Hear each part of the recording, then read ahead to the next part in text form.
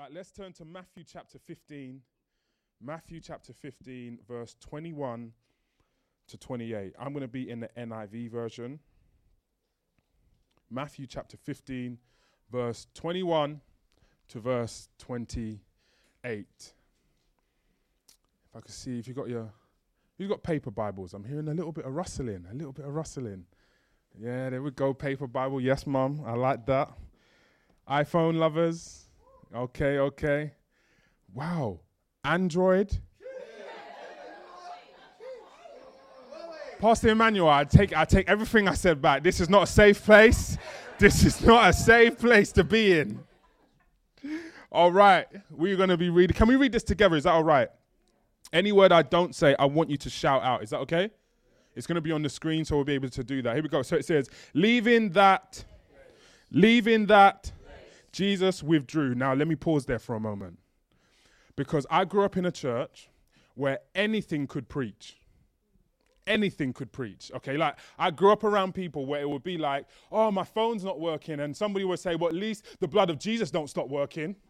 That's the kind of place that I grew up in. And so that has conditioned me so that when I read scripture, everything can preach. So when I read these words, leaving that place, Jesus withdrew, I start to think about the fact that I'm grateful that Jesus left that place called heaven. And I'm grateful that he stepped into human history and he took on flesh and he led a sinless life, but he died a sinner's death, even though he committed no wrong.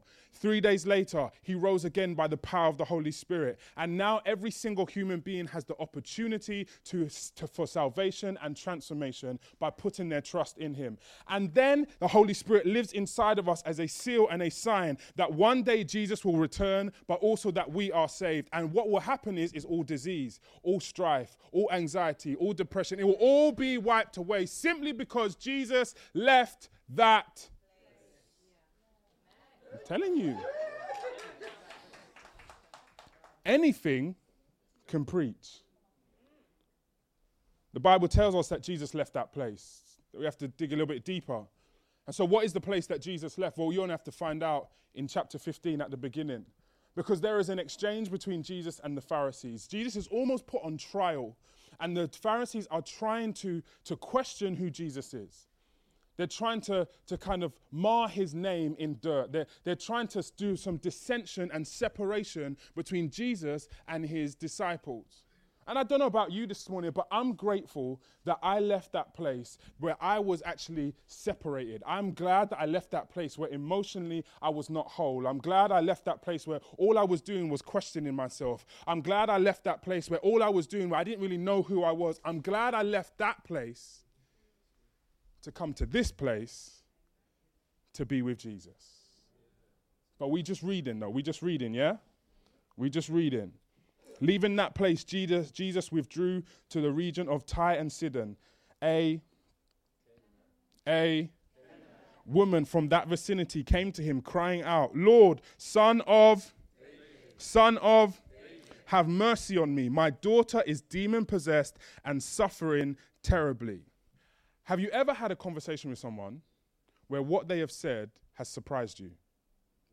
For example, I have a son who's 6 years old, Joshua. He was in Stronger Kids, which is our children's ministry. And our children's pastor said to me that I asked Joshua if he wanted some sweets. And Joshua said, no, I don't really want any sweets because I had a lot of sweets yesterday. Now that is surprising for me. 1, he's 6 years old. 2, with my son, he never refuses food. Doesn't matter what it is. He could have just had dinner. I could eat a little bit more. He's had dessert. I could eat a little bit more. He's had breakfast. I could eat a little bit more. And I was quite shocked and surprised that he said what he said because I understand who my son is. For some of us, we just rush over scripture and we don't see the shock and surprise because this woman is a Canaanite woman. Mark tells us that she is a Gentile, but she says something incredibly Jewish. She calls Jesus the son of David. Now, there was an understanding that the Messiah would come and he would be a part of the lineage of David. So Gentiles didn't really care about David too much, but the Jewish people did. And the disciples and the readers of Matthew would have been very surprised that that revelatory statement would have come out of her mouth. Sometimes we miss this stuff because we are not in their cultural river. There are some things in Scripture that go without being said. Like, we just understand, innit? You know it's just not cool to put your hand in a black woman's hair. Like, you just don't have to say it. You just know, like, when you're at work and people are like, oh, can I look at your hair? Like, no, don't do that. There's just a few things that go without being said. And because we are in our cultural river, we can miss stuff that's in their cultural river. And so when we are studying Scripture, we don't just have to study the words of Scripture, but we have to study the world of Scripture, because it gives us the context and understanding of things that are happening. But we just reading though, yeah? We just reading, yeah? Verse 25, it says, Jesus did not give her an answer. So his disciples came to him and urged him, send her away, for she keeps crying out after us. He answered, I was only sent to the lost sheep of Israel. The woman came and knelt down and said, Lord, help me. He replied, it is not right to take the children's bread and toss it to the. Now, just reading this on the surface, I feel like Jesus is he overstepped the mark. He's moving a bit mad, okay? And I wouldn't be surprised. This is where my imagination rolls with me, yeah? I wouldn't be surprised if after Jesus had said that to her, she said, forget you, Jesus. And she would have gone home, she would have spoken to her sister, and she would have, can you believe I went to go see Jesus, the so-called son of David? And can you believe what he called me? He called me a dog. Hey, listen, I would not even be mad at the sister if she called her husband Tim, and he said, do you know what happened? I went down, my sister, she went down to see this so-called son of David, because you know how Kamisha's the girl that's got demon possessed. I'm adding stuff on because my imagination, I wouldn't even be mad if all three of them rolled down to the vicinity of Tyre and Sidon, rolled up on Jesus, there was a fight, Peter started cutting off ears, and Jesus had to restore the ears, and then they walked away. I wouldn't be mad at her if that would have happened. I know you're probably thinking, Jeronne, that is quite a vivid imagination, but the truth is that for some of us, we have been called far less, but will do far more. See, this is an opportunity for this woman to be offended. And for some of us, we love taking the opportunity to be offended. I cannot believe it. The pastor did not say hello to me. I cannot believe it that the pastor did not come over to me and greet me. It doesn't matter that I slipped into church late. It doesn't matter that even before the service finished, I had gone. I cannot believe that those people down there at the Cornerstone Church, they didn't even send me a card when I wasn't feeling well. It doesn't matter that I didn't tell them. It doesn't matter that the people that I did tell, I told them to not tell. See, it's a sign. It's a sign. They are not people of the Spirit, because they will be able to discern that I was ill. I am deeply offended. Some of us, I need to be careful because I want to be invited back.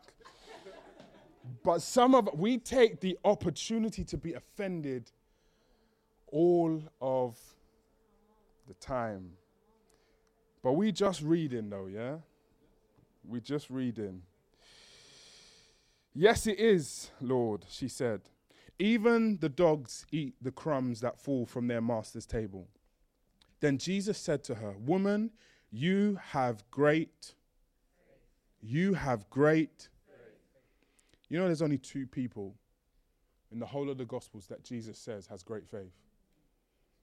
It's this woman and the centurion. Bearing in mind, Peter walked on water. The first and last man to walk on water. And what does Jesus say to Peter? But this woman has, which has caused me to ask the question, what moved Jesus to say that this woman had great faith? What is it about this woman that meant that she is the one of two people that Jesus says has great faith? Maybe our understanding of great faith is a little bit different from Jesus' understanding of great faith. Your request is granted. And her daughter was healed at that moment. Title of my sermon this morning is simply this: I'm going nowhere. I'm going nowhere. Have you ever had a conversation with somebody where you have requested something from them, or you've said something to them, and you are waiting for them to respond? You're waiting for them to respond, and you're not 100% sure whether they have heard what you have said or not. And so you're waiting, and depending on how urgent the thing that you are waiting for, or depending on how urgent or how impatient you are, you will say, yo, did you not hear what I said? And for me, when I have been in situations like this and I began to study this text, I felt like maybe that's what happened here. Maybe this woman, she came to Jesus and she says, Lord, Son of David, have mercy upon me. My daughter is demon-possessed and she's suffering terribly. Now, maybe there could have been a bit of background noise, so Jesus didn't hear. Maybe, I don't know, he was distracted or whatever, but the text tells us that she is crying out. The text tells us in other translations that she was shouting, so it couldn't have been that Jesus didn't hear her. Now, for some of you in here who are spiritual and mature in the faith, what you would say is Jeronne, no, it's not that he didn't hear her, it's that he was causing her to wait upon him.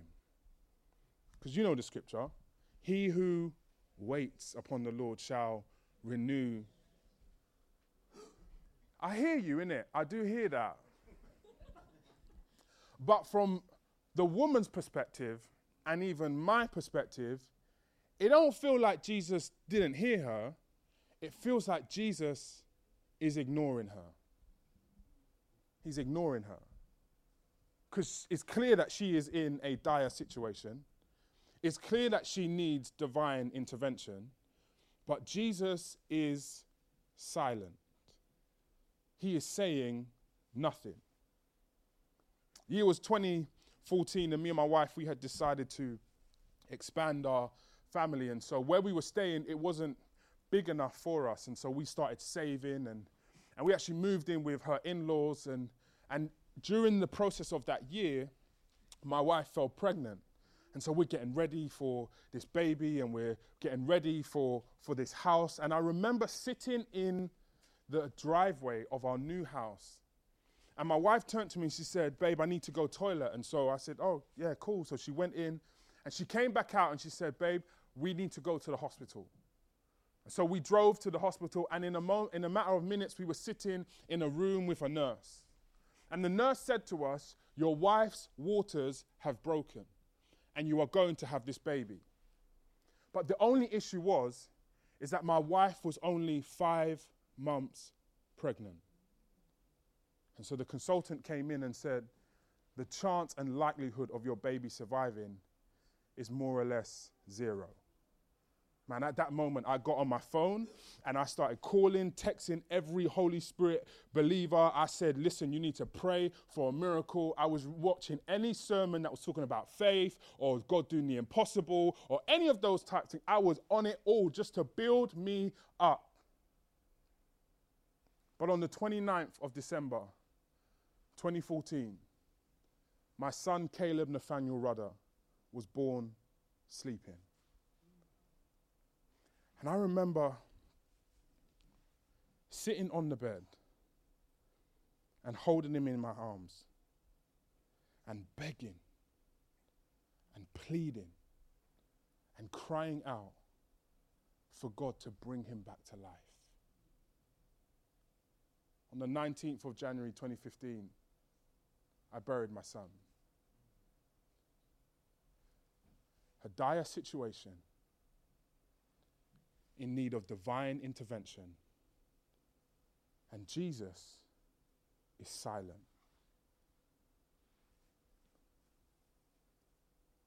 I know I'm not the only one in here today who is in a dire situation, in need of divine intervention, and Jesus is silent. I know I'm not the only one that is asking themselves the question, Did you just not hear me, God? Did you just not get the message? Am I just ringing the wrong number? Am I not communicating to the right person? Because I know for me, that episode and season of my life, a dire situation, in need of divine intervention. And Jesus is silent. What's really interesting is that as the story progresses in Matthew chapter 15, when Jesus does decide to open his mouth and say something, it's not necessarily what you think he should say. Because he says, I've actually only been sent for the lost sheep of Israel. Nothing to do with the daughter who is demon-possessed, but he starts talking about sheep, starts talking about dogs, starts talking about tables and master's tables. That's not what I prayed for, Jesus. And I said, and we established before, that this was an opportunity for this woman to be offended. This was an opportunity for her to be offended. But if you dig a little bit deeper into the exchange between her and Jesus, you understand that this conversation is deeply theological and deeply revelatory. Because this woman utters some words that show she understands something that the disciples and the Pharisees up to that point in Matthew had not comprehended. She utters and says, but doesn't the food from the tables, even the crumbs from the tables fall from the master's, even the dogs eat the crumbs that fall from the master's table. She realizes the real mission of Jesus. That yes, it is primarily first to Israel, but it was always supposed to go towards the end of the earth. She understands something that the disciples don't understand about Jesus, really until he is very, very close to his death. And even when he is close to his death, they still don't properly understand. But this Canaanite, Greek, Gentile woman understands something about him that not many people caught. I don't know about you today, but all of that said, I'm always still brought to this question: why does this woman have great faith? Why is it that Jesus looks at her and says, you are a woman of great faith? And I believe that the answer is found in our understanding of this word, faith. Do you mind if we go a bit deeper this morning? You sure? I'm going to get a bit Bible nerdy on you, and just for a few moments, okay?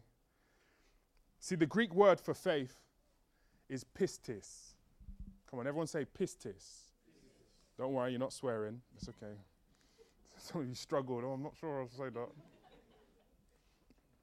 And it's usually connected to an understanding of faith to do with trust and to do with belief, but primarily the understanding of pistis in Greek, it connects to this concept of faithfulness, of fidelity, of loyalty. And so when you hear that Jesus says, woman, you have great faith, you have great pistis, what he's saying is, you have great faithfulness. You have great allegiance. You have great loyalty. Because when you begin to read this story, you understand that if that is what faith is, this story hits differently. Because this woman comes to Jesus, and Jesus is silent, but she remains with him. She remains faithful to him. She remains loyal to him. She declares that I am going nowhere. You may not say the things that I want you to say, Jesus, when you do speak, but I am going to remain with you. I'm going to remain loyal to you. I'm going to remain faithful to you because I am going nowhere. Come on, even the people that are supposed to reflect who Jesus is, they treated her terribly and told her to go away. Those people that are supposed to reflect Jesus, they're supposed to reflect his ministry, supposed to reflect his purpose and his plan, they treat her wrong. But she still remains with Jesus. She still remains faithful to Jesus. She still remains loyal to Jesus. She states, I am going nowhere. And I believe that God has brought me here to encourage you today. Because there are some of you in here who have gone through tragedy, who have gone through pain, who have gone through hurt, but still you lift up your hands, you open your mouth and declare that God is good even though life is bad. You state that I am not going anywhere, that I will serve Jesus for the rest of my days. And I want to let you know that is a sign of great faith. We underestimate the power to just remain. You thought that you don't have a lot of faith because the miracle's not happening. But you have great faith because it means even if the miracle doesn't happen, I'm still going nowhere. I'm not here for the hand of God, I'm here for the face of God. I'm not here for the treasures, I'm here for the presence. Great faith is able to have heaven silent, the church offend you, and not really sure if you get healed, but still declare, Jesus, I'm going nowhere. Whether I get healed or not. Whether I get blessed or not. Provided for or not. Delivered or not. I am going nowhere, Jesus. I'm going to remain loyal. See, here's the thing about loyalty. It is either, or I'll say it this way. Loyalty is not lip service. It's not lip service.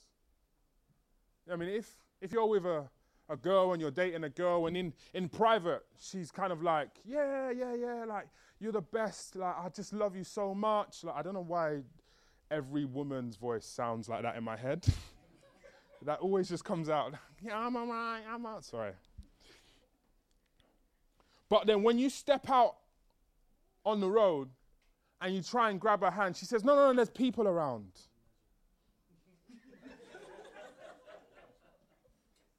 That girl is not loyal. Oh, come on, if you're with a guy and he's like, yeah, listen, like, all in the DMs, you're the best, you're beautiful. You're 10 out of 10, you're X, you're Y, you're Z. But all now you've been with him 3 years and you still ain't seen his mum, you know. I'm saying, I don't know if he's, because loyal's not lip service. Loyalty is lived out. See, your life reveals your loyalties. But here's a question for some of you in here. Is your loyalty to Jesus revealed in your life, though? When I look at your life, do I know that you're loyal to Jesus? When I look at the decisions you make, does it point to Jesus? When I look at the way you spend your time, does it point to Jesus? You spend your money, you spend your words, the investment that you make in yourself, does it point to Jesus? Because loyalty is not just lip service. Loyalty must be lived out. And for some of you in here, you know that you have actually stepped back from Jesus. For some of you in here, you know that like this stuff is just lip service. Because you can never tell if someone is just lip service or not. It's just when the rubber hits the road, when difficulties come, when tragedy comes, when the chaos of the world slams against your existence, and there is no nice scripture that wraps it up in a bow that says, well, all things work together for good for those who trust the Lord. Did that not work? And for some of you, you've taken a step back from him. Because the scriptures and the nice bite-sized preachers that you used to listen to, it's just not enough. Because this has really just been lip service. And I want to challenge some people in here this morning Because I believe that there are going to be some people that are going to make a stand, a declaration that says, Jesus, if I get healed, if I'm blessed, if I'm provided for, if I get the promotion, if I get married, if I don't get married, if I get the car, if I get all of those things or none of them, I am going nowhere. All because Jesus pledges allegiance to us. Jesus is loyal to us. Jesus declared on the cross that he is going nowhere. And so this is our response to him. I'm going to ask the worship team to come up. And I didn't want to preach long because I wanted to be invited back. But I also wanted to create space. Because I know that all of us are hurting and in pain. I know that actually for some of us, we are in seasons of our life where Jesus is mad silent. And you're just questioning, like, what are you doing? But I need to encourage you today and say, stick with Jesus. Remain with Jesus. Discipleship is not about the gifts. The discipleship is about God. It's not about getting from God. It's about being with God. Whether I have all of the things on my list or not, God, I'm declaring that I'm going nowhere. And for some of you, that has been your prayer. That has been the way that you have lived. And I need to commend you. I need to encourage you. I need to let you know that you are a giant in the faith. Just because you cannot tell the future, it doesn't mean you're not somebody of great faith. Because faith is about faithfulness. It's about loyalty. It's about allegiance. It's about declaring that whatever happens to me, Jesus, I'm sticking with you. Whenever I go through, Jesus, I'm sticking with you.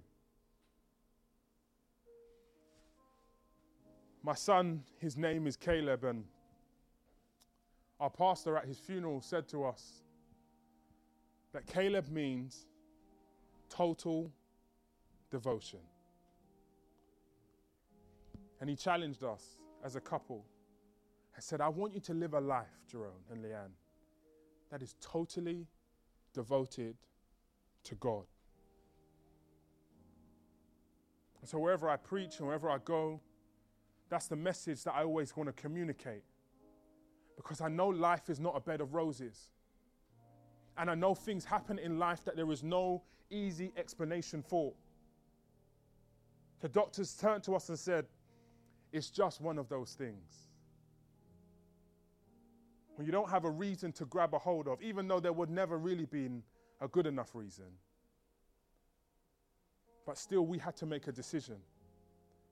I said, Jesus, we're going nowhere. Yo, the world is crazy. And it doesn't need a generation of believers that can worship good.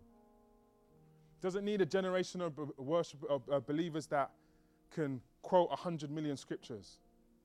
It doesn't need a generation of believers that can go to worship event after worship event and worship event after worship event and prophetic night after prophetic night. All of those things are amazing and good. But what it really needs is people that say, in the chaos, I still remain with you, Jesus.